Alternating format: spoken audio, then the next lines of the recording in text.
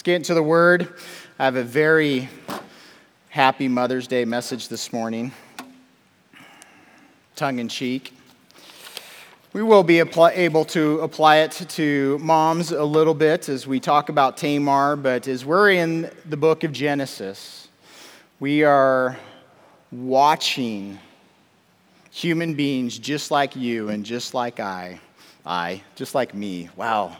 One of these days, I'll get grammar correct. Human beings just like us, failing over and over and over again. And then just as we've already sung the first three songs this morning, overwhelmingly the theme was love, which I love because even this morning, the main thrust, if we just keep this word grace, God's grace over your mind as we read through this passage to begin with. There is light at the end of this, but we're sitting in the misery of a family this morning again.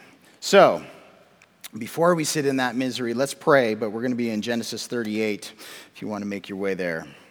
Heavenly Father, we really do love you tremendously, and as we say that word, you're our Father. We come to you as Dad.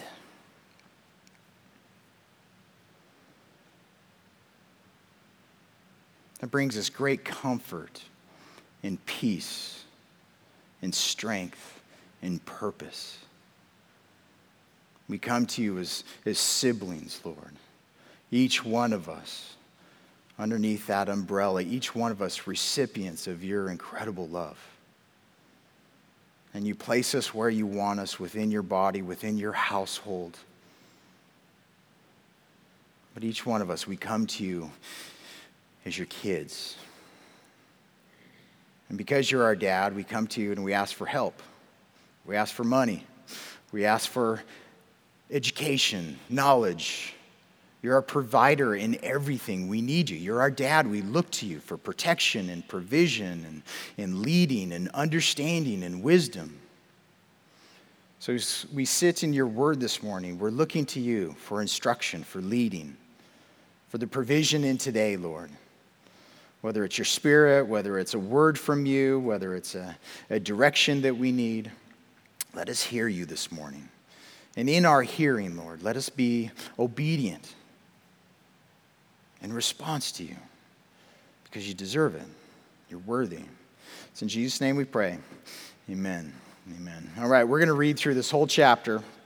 And if you're not familiar with this already, you'll get to see the misery of it. But again, keep this idea of grace. It's hard to see in the midst of the story, but keep that over your mind, and I'll point out why as we go through the message this morning. So, chapter 38 of Genesis. It came to pass at that time that Judah departed from his brothers and visited a certain Adulamite whose name was Hira. And Judah saw there a daughter of a certain Canaanite whose name was Shua.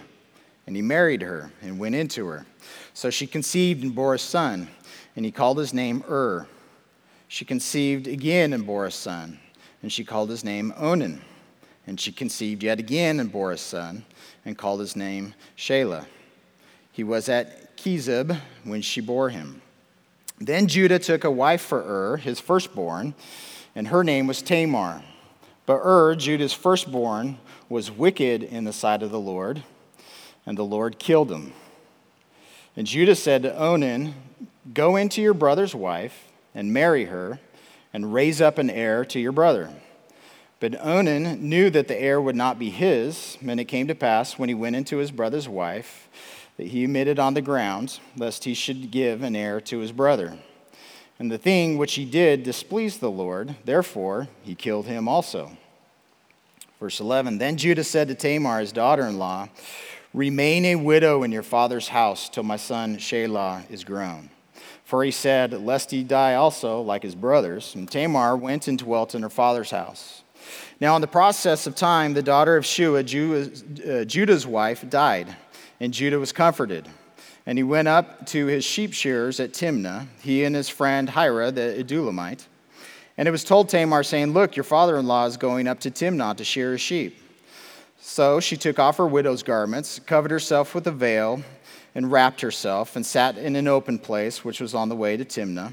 For she saw that Shelah, wow, lots of S's, was grown, and she was not given to him as a wife. When Judah saw her, he thought she was a harlot, because she had covered her face. Then he turned to her by the way and said, "Please let me come in to you." For he did not know that she was his daughter-in-law. So she said, "What will you give me that you may come into me?" And he said, "I will send a young goat from the flock." So she said, "What will you give me? Will you give me a pledge till you send it?" Then he said, "What pledge shall I give you?" So she said, "Your signet and cord and your staff that is in your hand." Then he gave them to her and went into her, and she conceived by him. So she arose and went away and laid aside her veil and put on the garments of her widowhood. And Judah sent the young goat by the hand of his friend, the Adullamite, to receive his pledge from the woman's hand, but he did not find her. Then he asked the men of the place, saying, "Where's the harlot that was openly by the roadside?" And they said, "There was no harlot in this place." So he returned to Judah and said, "I cannot find her." Also the men of the place said that there was no harlot in this place. Then Judah said, "Let her take them for herself, lest we be shamed, for I sent this young goat, and you have not found her." And it came to pass about 3 months after that Judah was told, saying, "Tamar, your daughter-in-law, has played the harlot. Furthermore, she is with child by harlotry." So Judah said, "Bring her out and let her be burned." So she was brought out. She sent to her father-in-law, saying, "By the man to whom these belong, I am with child." And she said, "Please determine whose these are, the signet and cord and staff." So Judah acknowledged them and said, "She has been more righteous than I, because I did not give her to Shelah my son." And he never knew her again. Now it came to pass at the time for giving birth that, behold, twins were in her womb. And so it was when she was giving birth that the one put out his hand, and the midwife took a scarlet thread and bound it to his hand, saying, "This one came out first." Then it happened as he drew his hand back that his brother came out unexpectedly. And she said, "How dare you break through?" Or not how dare you. "How did you break through? This breach be upon you." Therefore, his name was called Perez. Afterward, his brother came out, who had the scarlet thread on his hand, and his name was called Zerah. And there you go. Happy Mother's Day. Delightful, pleasant story. We've been in Genesis for almost a year. And as we've been in Genesis, we have watched one painful circumstance after another painful circumstance in the lives of human beings. Just last week, as we began Joseph's story in chapter 37, we're watching the conflict between he and his brothers. And that conflict of jealousy and hatred was to a point in his brothers where they wanted to kill him. And Judah's the voice that stands up and says, "Hey guys, let's not kill him. Let's sell him." And so they end up selling him into slavery. Those traders take Joseph down into Egypt, where he becomes the servant of Potiphar. Now this chapter here, 38, it's an interruption to the flow of the story, because in chapter 39, it turns right back to Joseph. So we have to ask ourselves, why did God put that story in his word for you and I to sit down today and read through it? Because I'm going to keep this totally PG. We're not going to go sit in the foulness of this story much at all. It's disgusting. It's a horrific passage in regards to human relationships. The things that we witness in here ought not to be.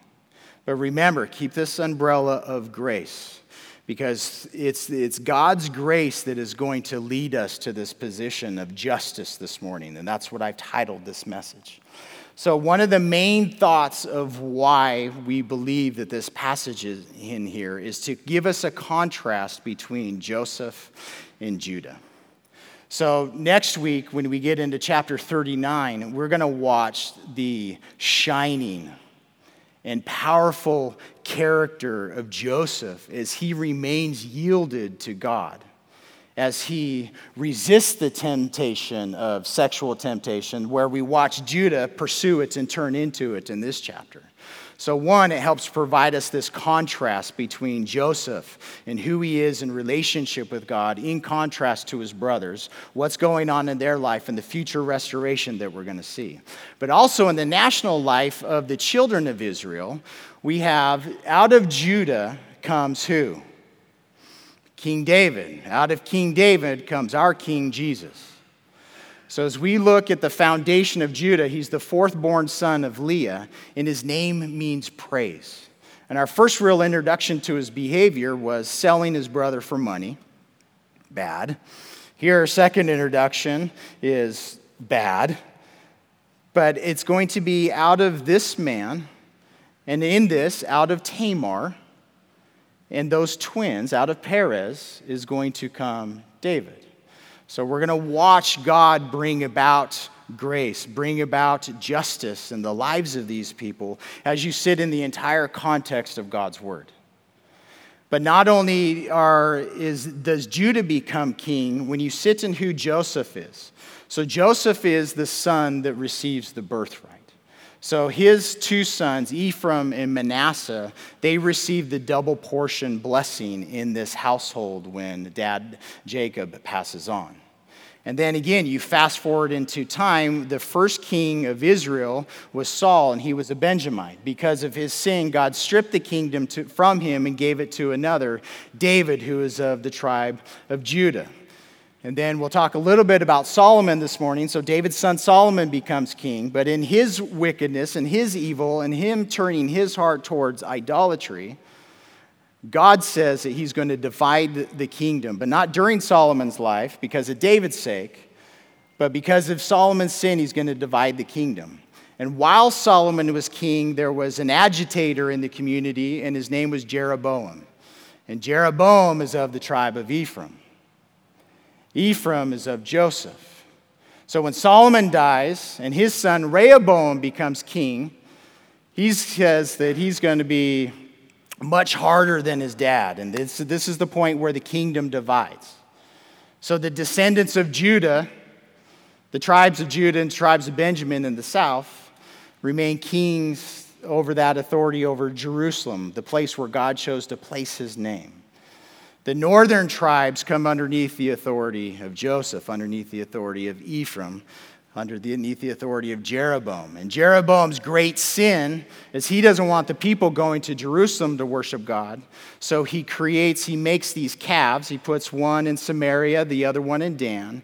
And now the nation of Israel, those 10 tribes, their hearts are continually turning towards idolatry. They never have a king who is right in God's sight. So as we come back to our chapter here in 38, the themes, the structures, the relationships that we see here, these carry forward throughout the rest of the Word of God. So this is foundational. Genesis, again, a chapter of beginnings.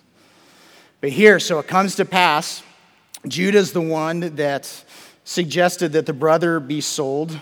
They've communicated to dad, here's his garment, communicating to dad, helping dad think that Joseph is dead. And we don't know the conflict that this is causing amongst the brothers. But our assumption is Judah leaves the household and he goes north to Adullam, which is about 10 miles away from the rest of the family to the north. So he leaves, he departs. It's literally that he goes down. And when he's there, when he pitches his tent there, takes up residence there, he sees a Canaanite. Now, when God first called Abraham earlier on, who was in the land? The Canaanites were in the land. And again, this is just giving us testimony to the nature and the character of the inhabitants of the land, in contrast with what God had called Abraham to do. And if you remember from chapter 18, God called Abraham and he gave him a command to instruct his children in righteousness and in justice. And these two words are going to keep coming up over and over again today, in righteousness and justice. In that righteousness and in that justice, it's not to be intermarried with the people of the world.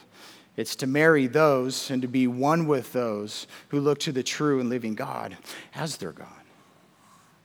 And here, by choice, He chose a certain Canaanite woman. Now, this is where we start seeing the threads that reach forward. So, she's the daughter of Shua. Literally, in the Hebrew, it's Bathshua. So, the thread that carries forward to Bathsheba in David's life that he sins with and ends up having Solomon through. Again, there's lines that throw forward because she's also called by the name Bathshua later on. And not only those other threads, those threads carry through to Ruth, to David, to Jesus. Again, all of this is carrying forward. So he is in a position of rebellion to his father. He's in rebellion to his brothers. Ultimately, he is in rebellion to God. And he's making decisions on his own. And he chooses a daughter of the land, and which is clearly just indicative of what's going on in him internally. It can be indicative of just what is going on in his life as he carries forward here. They have 3 sons together. And of these 3 sons, and this is important here in verse 6 because it says that Judah took a wife. So as we sit in this culture, a lot of what we're sitting in the text, these are cultural things that are 3,500 years removed that are they're foreign to us. But in taking a wife, Tamar is bought. She's property. A bride price has been paid for her. So she is now the property of Judah's family. So he bought this young woman to be the wife of his son. And this is important because as you carry forward through the story, when he just emphatically says, burn her, he has that authority over her as her judge because she has violated the covenants and the agreement that's going on in this community. So he's taken this woman to be a wife for his son. Now this we sat in a little bit last week as we looked at God calling for a famine, God destroying the provision there in the land to force the nation of Israel into Egypt in the first place. But does this sentence, God killed him, make you uncomfortable at all? Is God just? That is a question that you have to answer for yourself. I emphatically say yes. So based upon who God is as creator, based upon who he is as lawgiver, based upon who he is as kind and compassionate and holy and gracious, enduring, long-suffering, based upon who he has declared himself to be, based upon who I have seen him demonstrated to be on the pages of the Word, and based upon who I have experienced him to be in my own life, I can emphatically say that God is just. So when I run across passages like this that are extremely difficult, I can't wag my finger at God and say, God, you did something wrong here.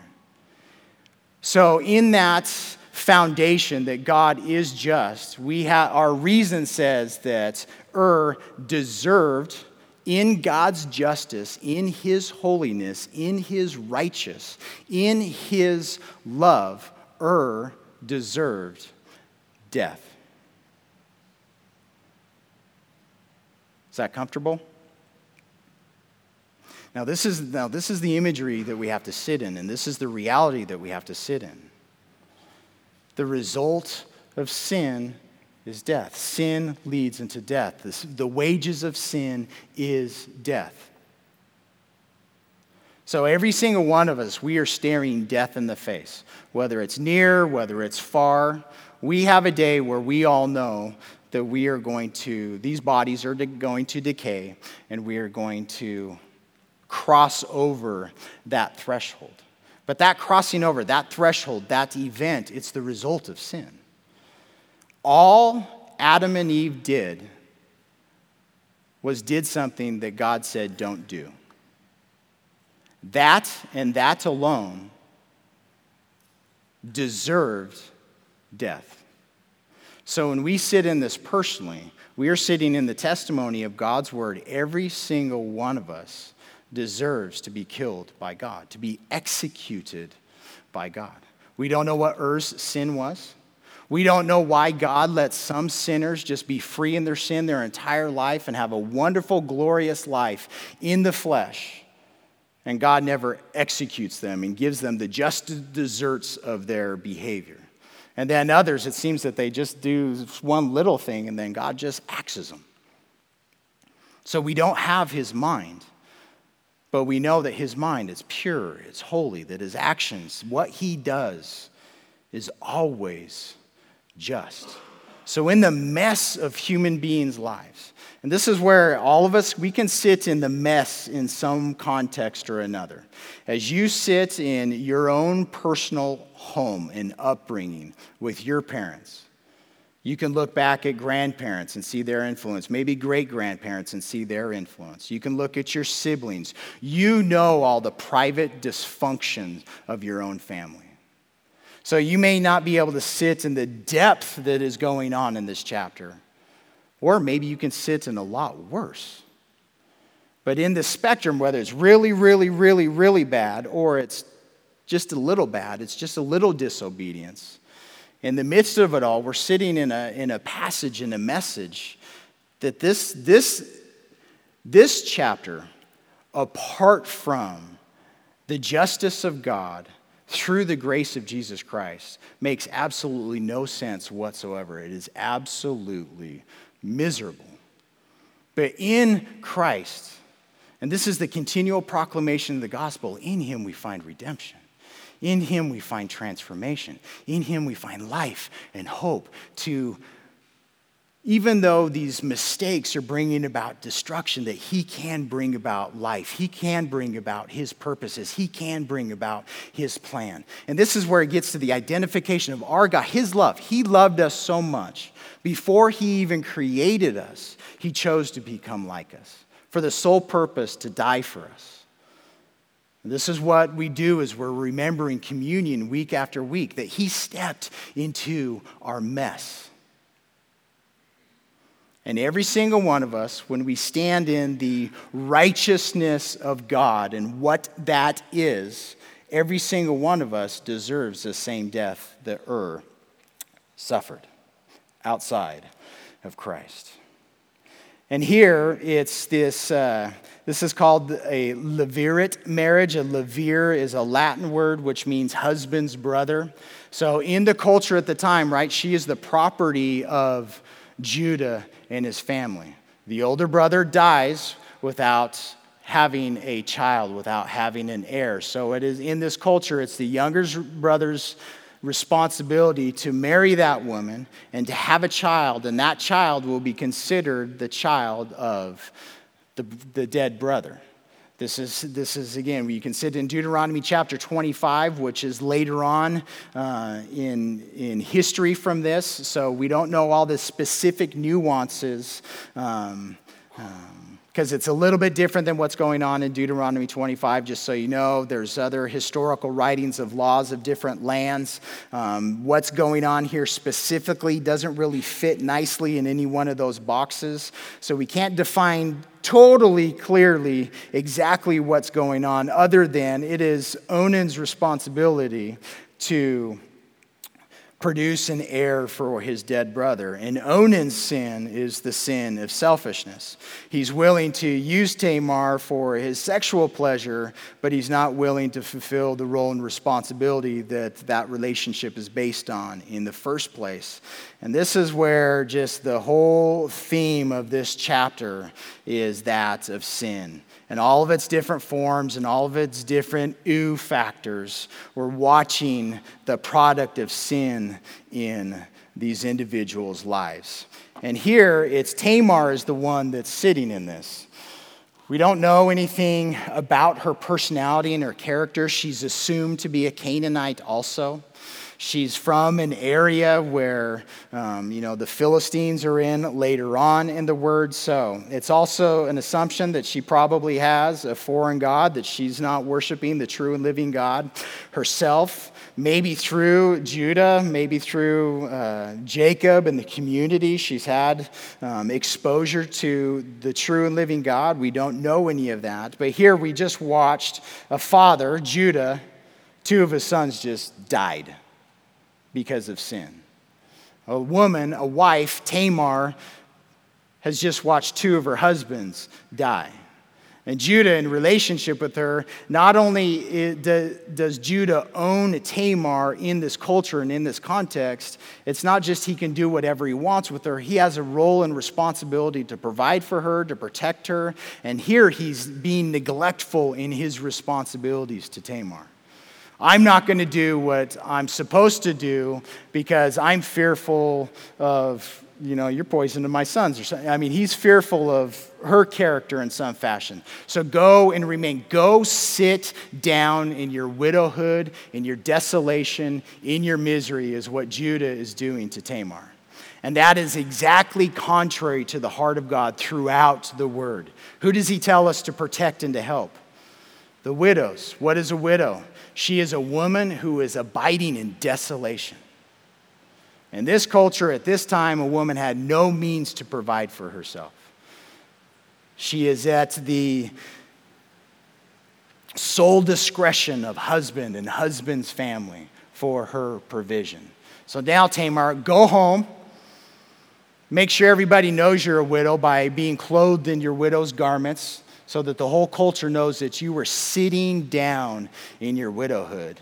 And I'm just going to keep going on and living my own life and being neglectful in what I know that I'm supposed to do. And then in the misery of this family, Judah also loses his wife. And in the midst of that, it says that he was comforted. So there's an idea that he's already gone through his mourning period for his wife. And he's already been comforted. He's through that mourning process. And then there's the other idea that he is still seeking to be comforted. And that's why he ends up turning into Tamar. But here, the sheep shears, this is a time of festival. It's a time of celebration in the culture. They're going to Timnah. You can sit in the life of Samson. Samson went to Timnah. That's where he asked his parents for that daughter of the Philistines. So there's a lot of similarities that you can tie in those accounts. But here, Tamar, she is sitting in her widowhood. She is sitting in being neglected, and she is determining to take things into her own hands. So she takes off her widow's garments, which are conveying to the culture that she's a widow, and she puts on these other garments that's going to convey to the culture that she's a prostitute. Now, when you sit in older commentaries, most of them, and when I say older commentaries, prior to the feminist movement in our culture, when you sit in those commentaries, they're all negative towards Tamar and her character.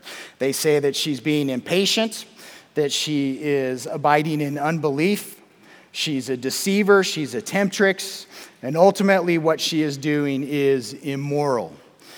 In more modern commentaries, again, especially in our culture, post the feminist movement, most are looking at Tamar as more of a hero, where she is abiding in injustice in her life. So she is defending herself. She's taking initiative. She has strength of character. She's being courageous. She's daring. She's being shrewd. She's showing skill, and she's being decisive. Now, where do you sit in the mess of her life? It's right? But in this chapter, we have God, we have the Lord, we have Yahweh show up and kill two men because of their wickedness, because of their evil and the displeasure that their lives caused to a holy God. God executed them in whatever fashion.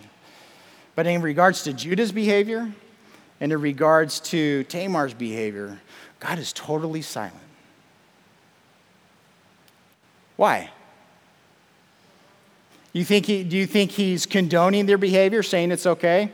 So ladies, it's all right to emulate Tamar's behavior. Guys, your wife just died and, you've gone through your mourning process and you're not remarried yet and, you got needs. It's all right if you go into a prostitute. Is that what God is saying here? It's not what he's doing. So just because the Lord is silent in this particular passage, he's not silent in the rest of his word. So we're watching again the misery of people's lives. And in the midst of this misery, we're going to watch grace. And we're going to watch God bring about his justice. So in this, as he turns into Tamar, He doesn't know it's her. If he knew it was her, he went in to pursue that act.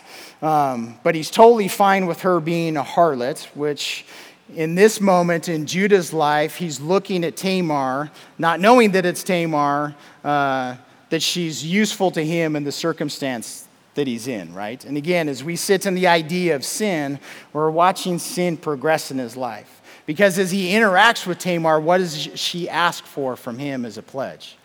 Give me your signet ring, give me your cord, and give me your staff.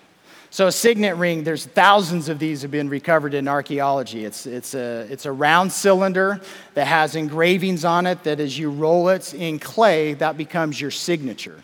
And they're hollowed out in the middle because they were worn around the neck. That's the cord.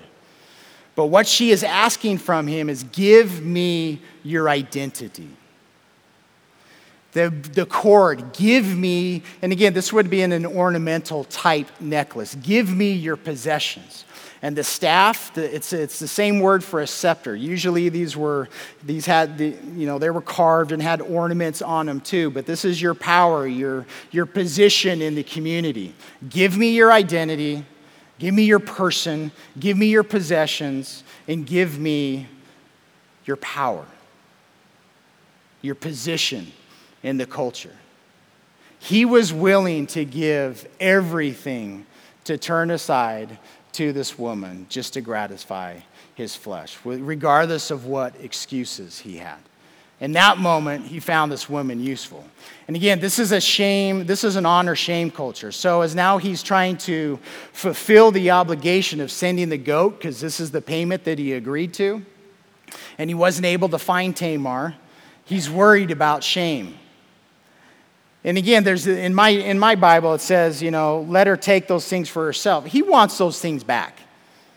That's his signature card. Again, these are important objects to him. And it's pretty much, if I don't get those things back, I am going to be shamed. Judah has a position in the community, and if he doesn't make good on the payment that he agreed to, and this woman ever comes to the public and say, hey, this is what we did, and here's his stuff, and he never brought payment, he's going to be shamed by a prostitute. So in this culture, it's all seedy, it's not good at all. But time passes by. It's 3 months down the road, and the testimony that comes to Judah, this is post-celebration time, he's probably back home in tent, whatever's going on in life. It comes to his attention, somebody tells him, look, your daughter-in-law, your property, has violated the covenant.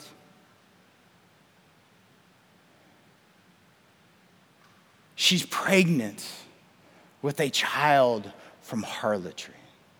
So however it's come to you, Tamar, you're obviously pregnant. She's probably having interactions. She's in her father's household, so the stories come out. This is what she did. The story's getting back to her. She pretended to be a harlot, and that's how she's with child. What's Judah's response? Burn her. Now, in the Old Testament, there's a couple of sections that talk about burning people. And in that, there's special context where, like, a daughter of a priest turns towards idolatry and adultery and those kinds of things. The burning is typically thought in history to be that the person was stoned to death first and then their body was burned. But regardless, what do you think about Judah's heart? Out of the heart, the mouth speaks. So out of Judah's heart, we've already heard, don't kill the boy, sell him. Let's get some money. Out of the heart, I want to be comforted, so I'm going to turn aside into a harlot, into a prostitute. Out of the heart, somebody else's sin, I'm okay. I've sold my brother for cash. I'm sleeping around. I'm doing what I want to do, but I see sin in somebody else's life. Kill him. Burn her. Vicious, brutal heart of Judah. So in the account, as she is being brought out to be executed, she brings out the signet and the cord and the staff.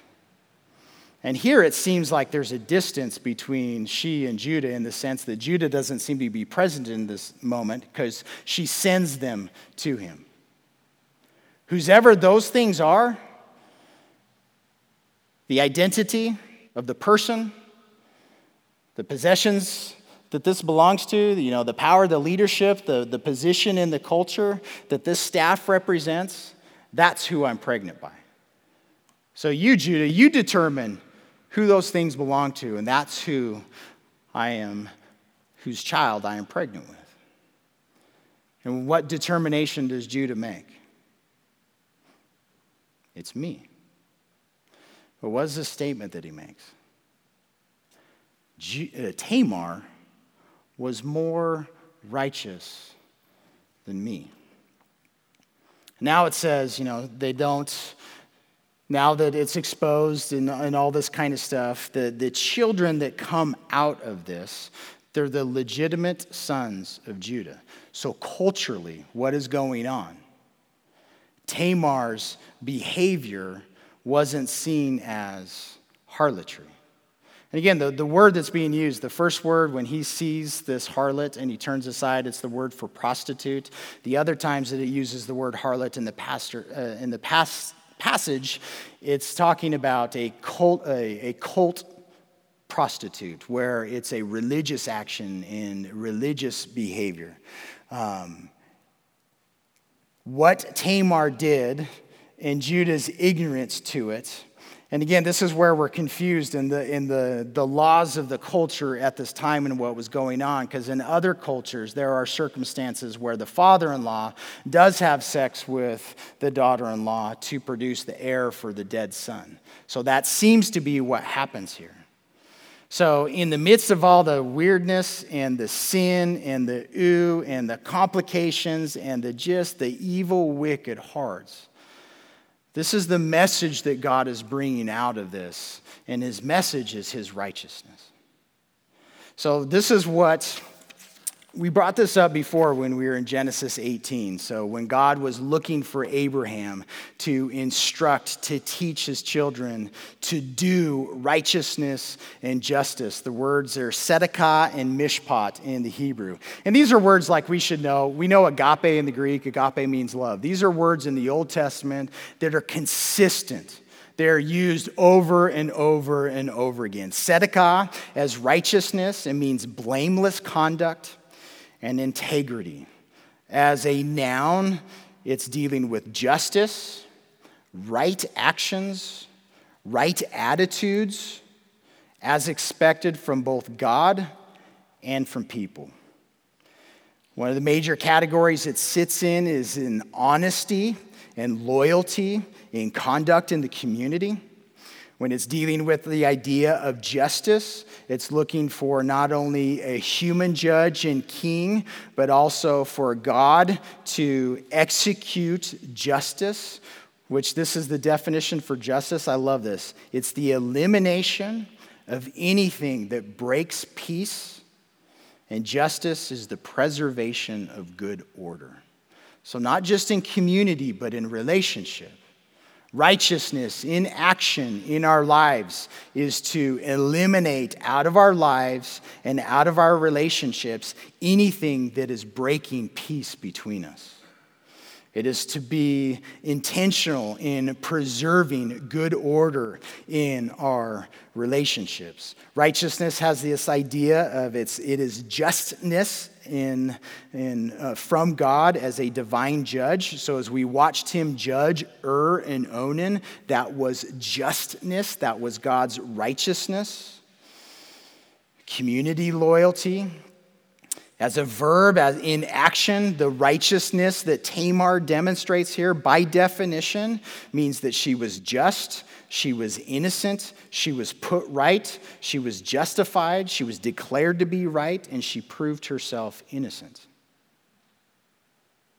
So again, this is where it's hard in the mess of her life, in the mess of Judah's life. How do we sit in judgment?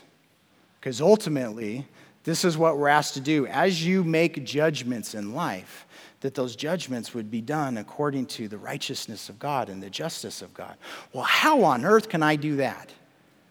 I can't judge a single one of you with the heart of God because I am missing pieces out of the context of your life. I don't know what's going on the inside. I don't know what your life experiences are. But as I try and sit in judgment and some behavior in your life, we can sit in the Word and we can walk through these things. This is right. This is wrong. This is where you're off.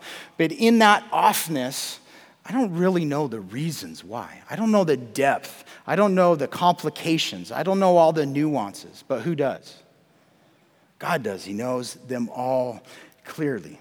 And this is the thread. So this is God is bringing about in this circumstance. Tamar is the one who is declared to be righteous. As they move out of this, we don't see anything further of their relationship. But when these children are born, we're introduced to this scarlet thread. And this is powerful. Because these sons are being born out of what?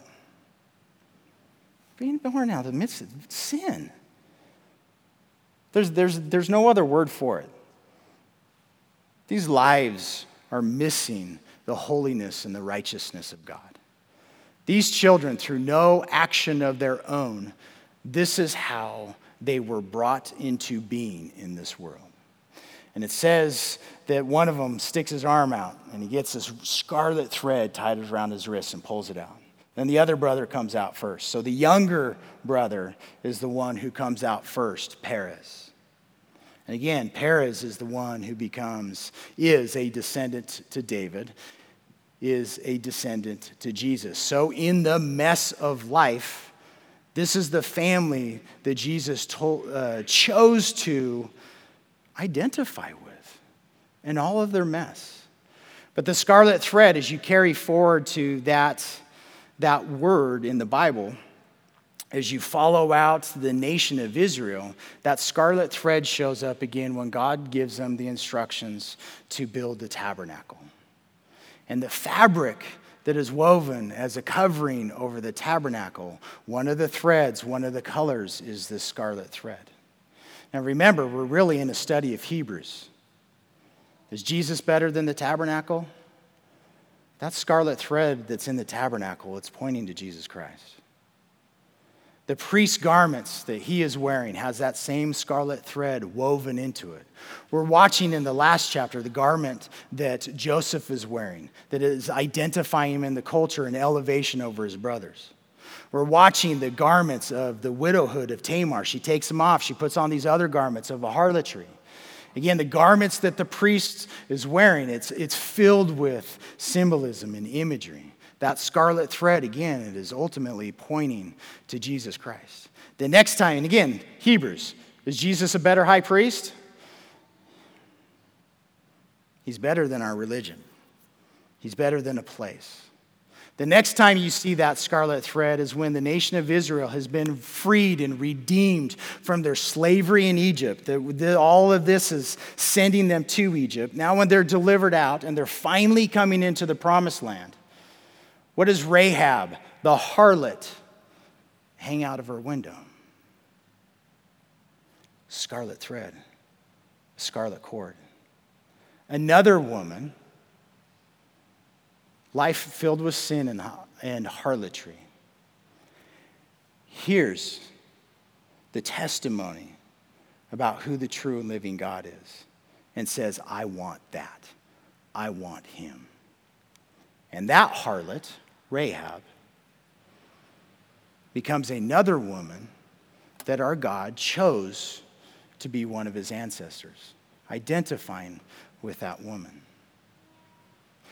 Turn to Isaiah chapter 1, because ultimately this is what this scarlet thread is pointing to.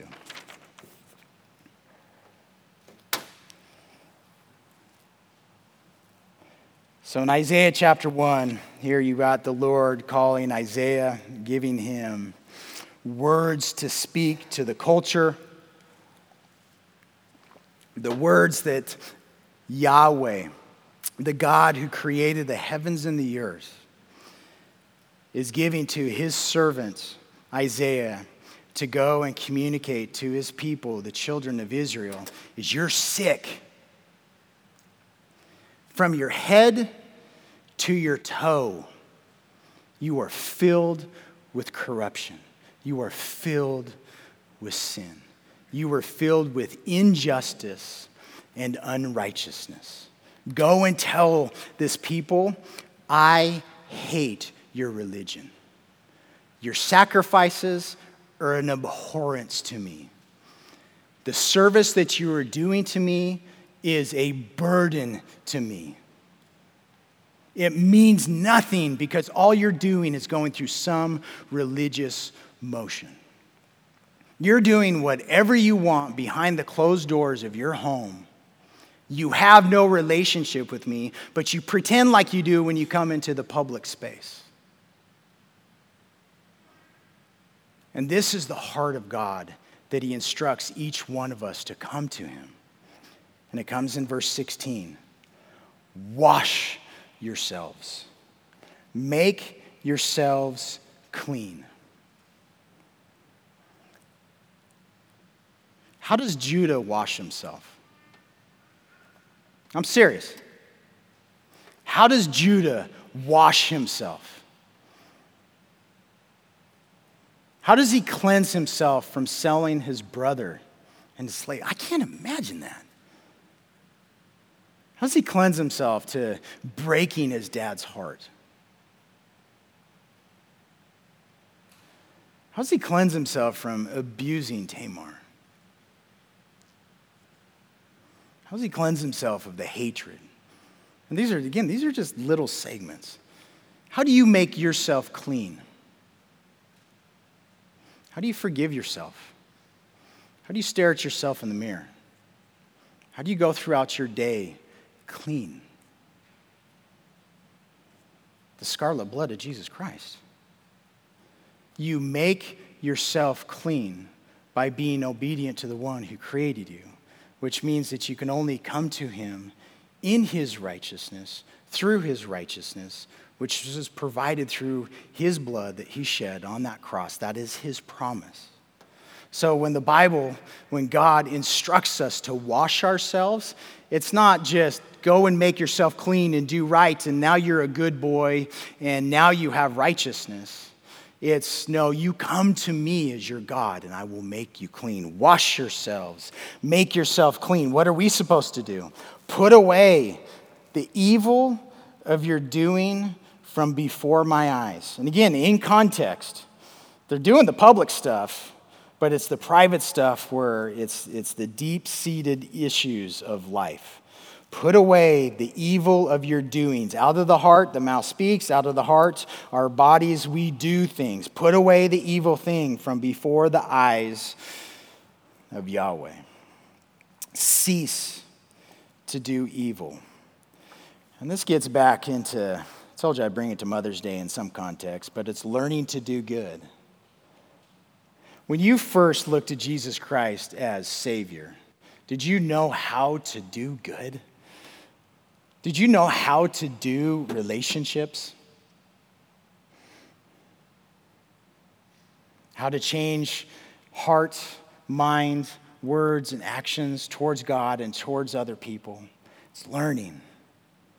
Learn to do good. It's a process. Learn to do good. Seek with intention what? Justice.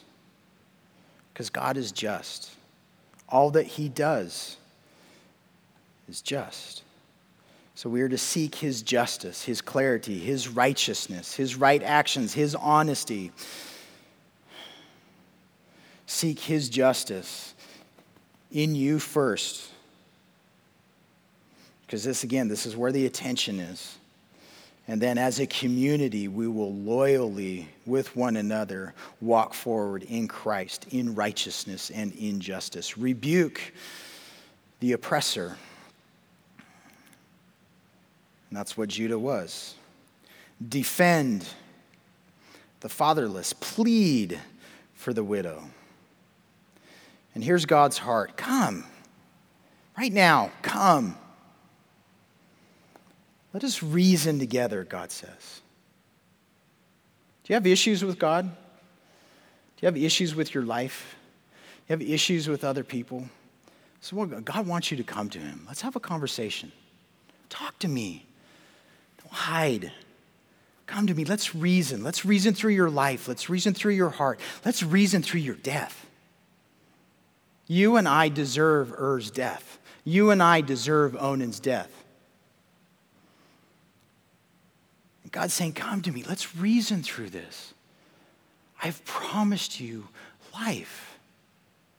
I've created you to be like me. I want you to be like me. I will make you like me. But you have to come. You have to think. And here's the thread. Your sins, what are they? They're like scarlet. But what shall they be? They shall be white as snow. You're covered in your sins like scarlet, like being a murderer that is covered in the blood of that violence.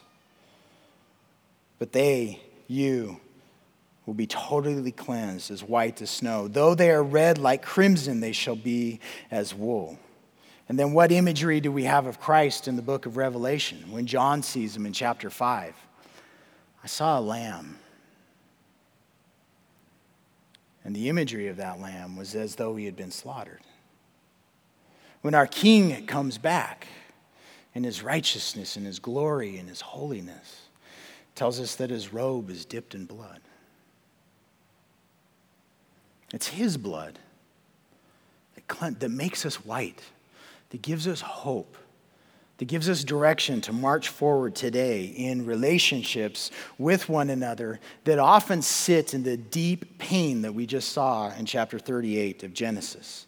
And here it is. This is the if statement, if you are willing and obedient. Faith without works is dead. Faith and works work together. If you are willing, if you believe in Jesus as your Lord and your Savior, he will help you learn to do good. He will immediately take your scarlet sins and make them white as snow. And he promises, you shall eat the good of the land. And ultimately, that promise is all wrapped up in who he is as king. And even as you sit in Isaiah, the entire prophecy of the future restoration that is coming through Christ, powerful. But the contrast, if you refuse, which is the contrast to a willing heart, and you rebel, which is the contrast to an obedient heart, you won't eat the good of the land, but you'll be devoured by the sword. Your death will be just. And verse 20 ends with, for the mouth of the Lord has spoken. The mouth of Yahweh has spoken. This is where we just sit in the seriousness of our own lives. We sit in a lot of damaged relationships. And again, traveling through Genesis this time, it's been really evident and apparent of the hurt that goes on in households and friendships, in the community, and how bitterness grows because there's a lack of forgiveness, there's a lack of pursuit of one another, there's a lack of restoration. Hatred grows, sin grows, reconciliation is something that's totally foreign. So even in the midst of the church, as believers, come, let us reason together. God is looking for righteousness and justice in your life. Not for you to develop it through self, but he's looking for his Son to be King and Lord in you, in your heart. Which the churnings and the meditations of this thing in our chest and our mind and all the connections that are going on spiritually, it's what comes out of this. It is the words that I speak. It is the actions that I do. But for me personally, it's just, am I at peace in his righteousness? Yes or no? Right now. My fellow human being, in your soul, in your heart of hearts, are you at peace or are you in torment? If you are in torment, and when I say the word torment, you know what I'm saying. You know what torments your mind and your heart. You know what causes you pain. You know where you're in rebellion. You know where you're off. You know where you've damaged relationships. You know who's damaged you. You sit in that torment every single day. It's not right. God's word to you is to come to him through his Son. Whether you're looking to him in faith for the first time and, Lord, teach me, or you're coming to him for the 200th time, saying, Lord, extract this out of me. Change me. Sanctify me. You've already promised me your righteousness and your justice, and I want to live it out in peace and ultimately in love. So can you see how justice, God's justice, is flowing out of the destruction of our lives in that example in Genesis 38? Where here you're sitting in death, the death of sons, the death of a wife. You're sitting in the sin and all those, just death and destruction. Burn that woman. And in the midst of that, God's righteousness enters in. His grace enters in. And when his righteousness, through his incredible grace, enters into our life, no longer does death flow out of us, but now life is flowing out of us. Life is being experienced by us. We're abiding in his life. And in his abundant life that he's providing us, what do we have? Joy and peace and righteousness and justice. It's incredible. Let's worship. I am so grateful for your love, Father. 20 years ago, you exposed yourself to me.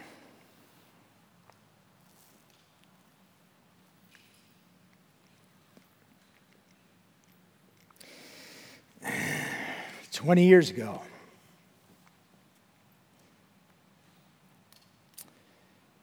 you stripped my garments of darkness, of crimson, of scarlet.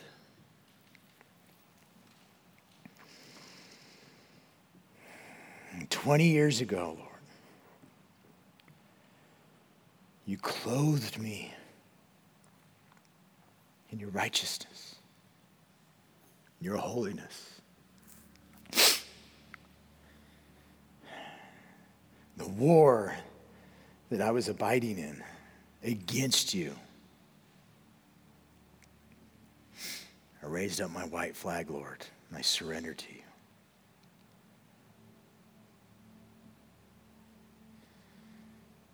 I surrender to your love. I surrender to your life. I surrender to your cleansing.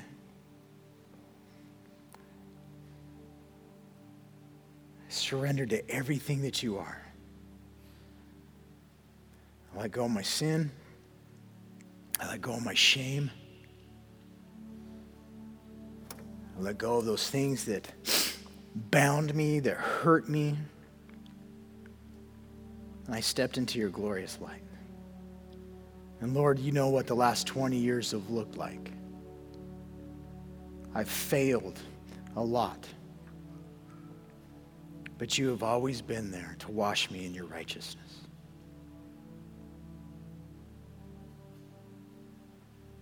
You have been a perfect Father to me. I freely call you Lord.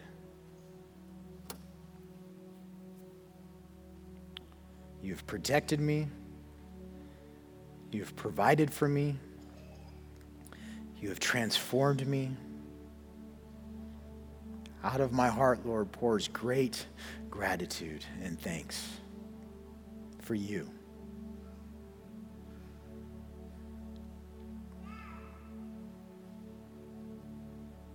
Above all, Lord, you've given me this incredible hope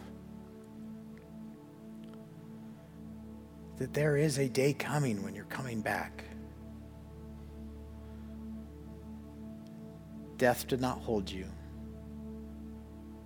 but you were victorious over it in your resurrection.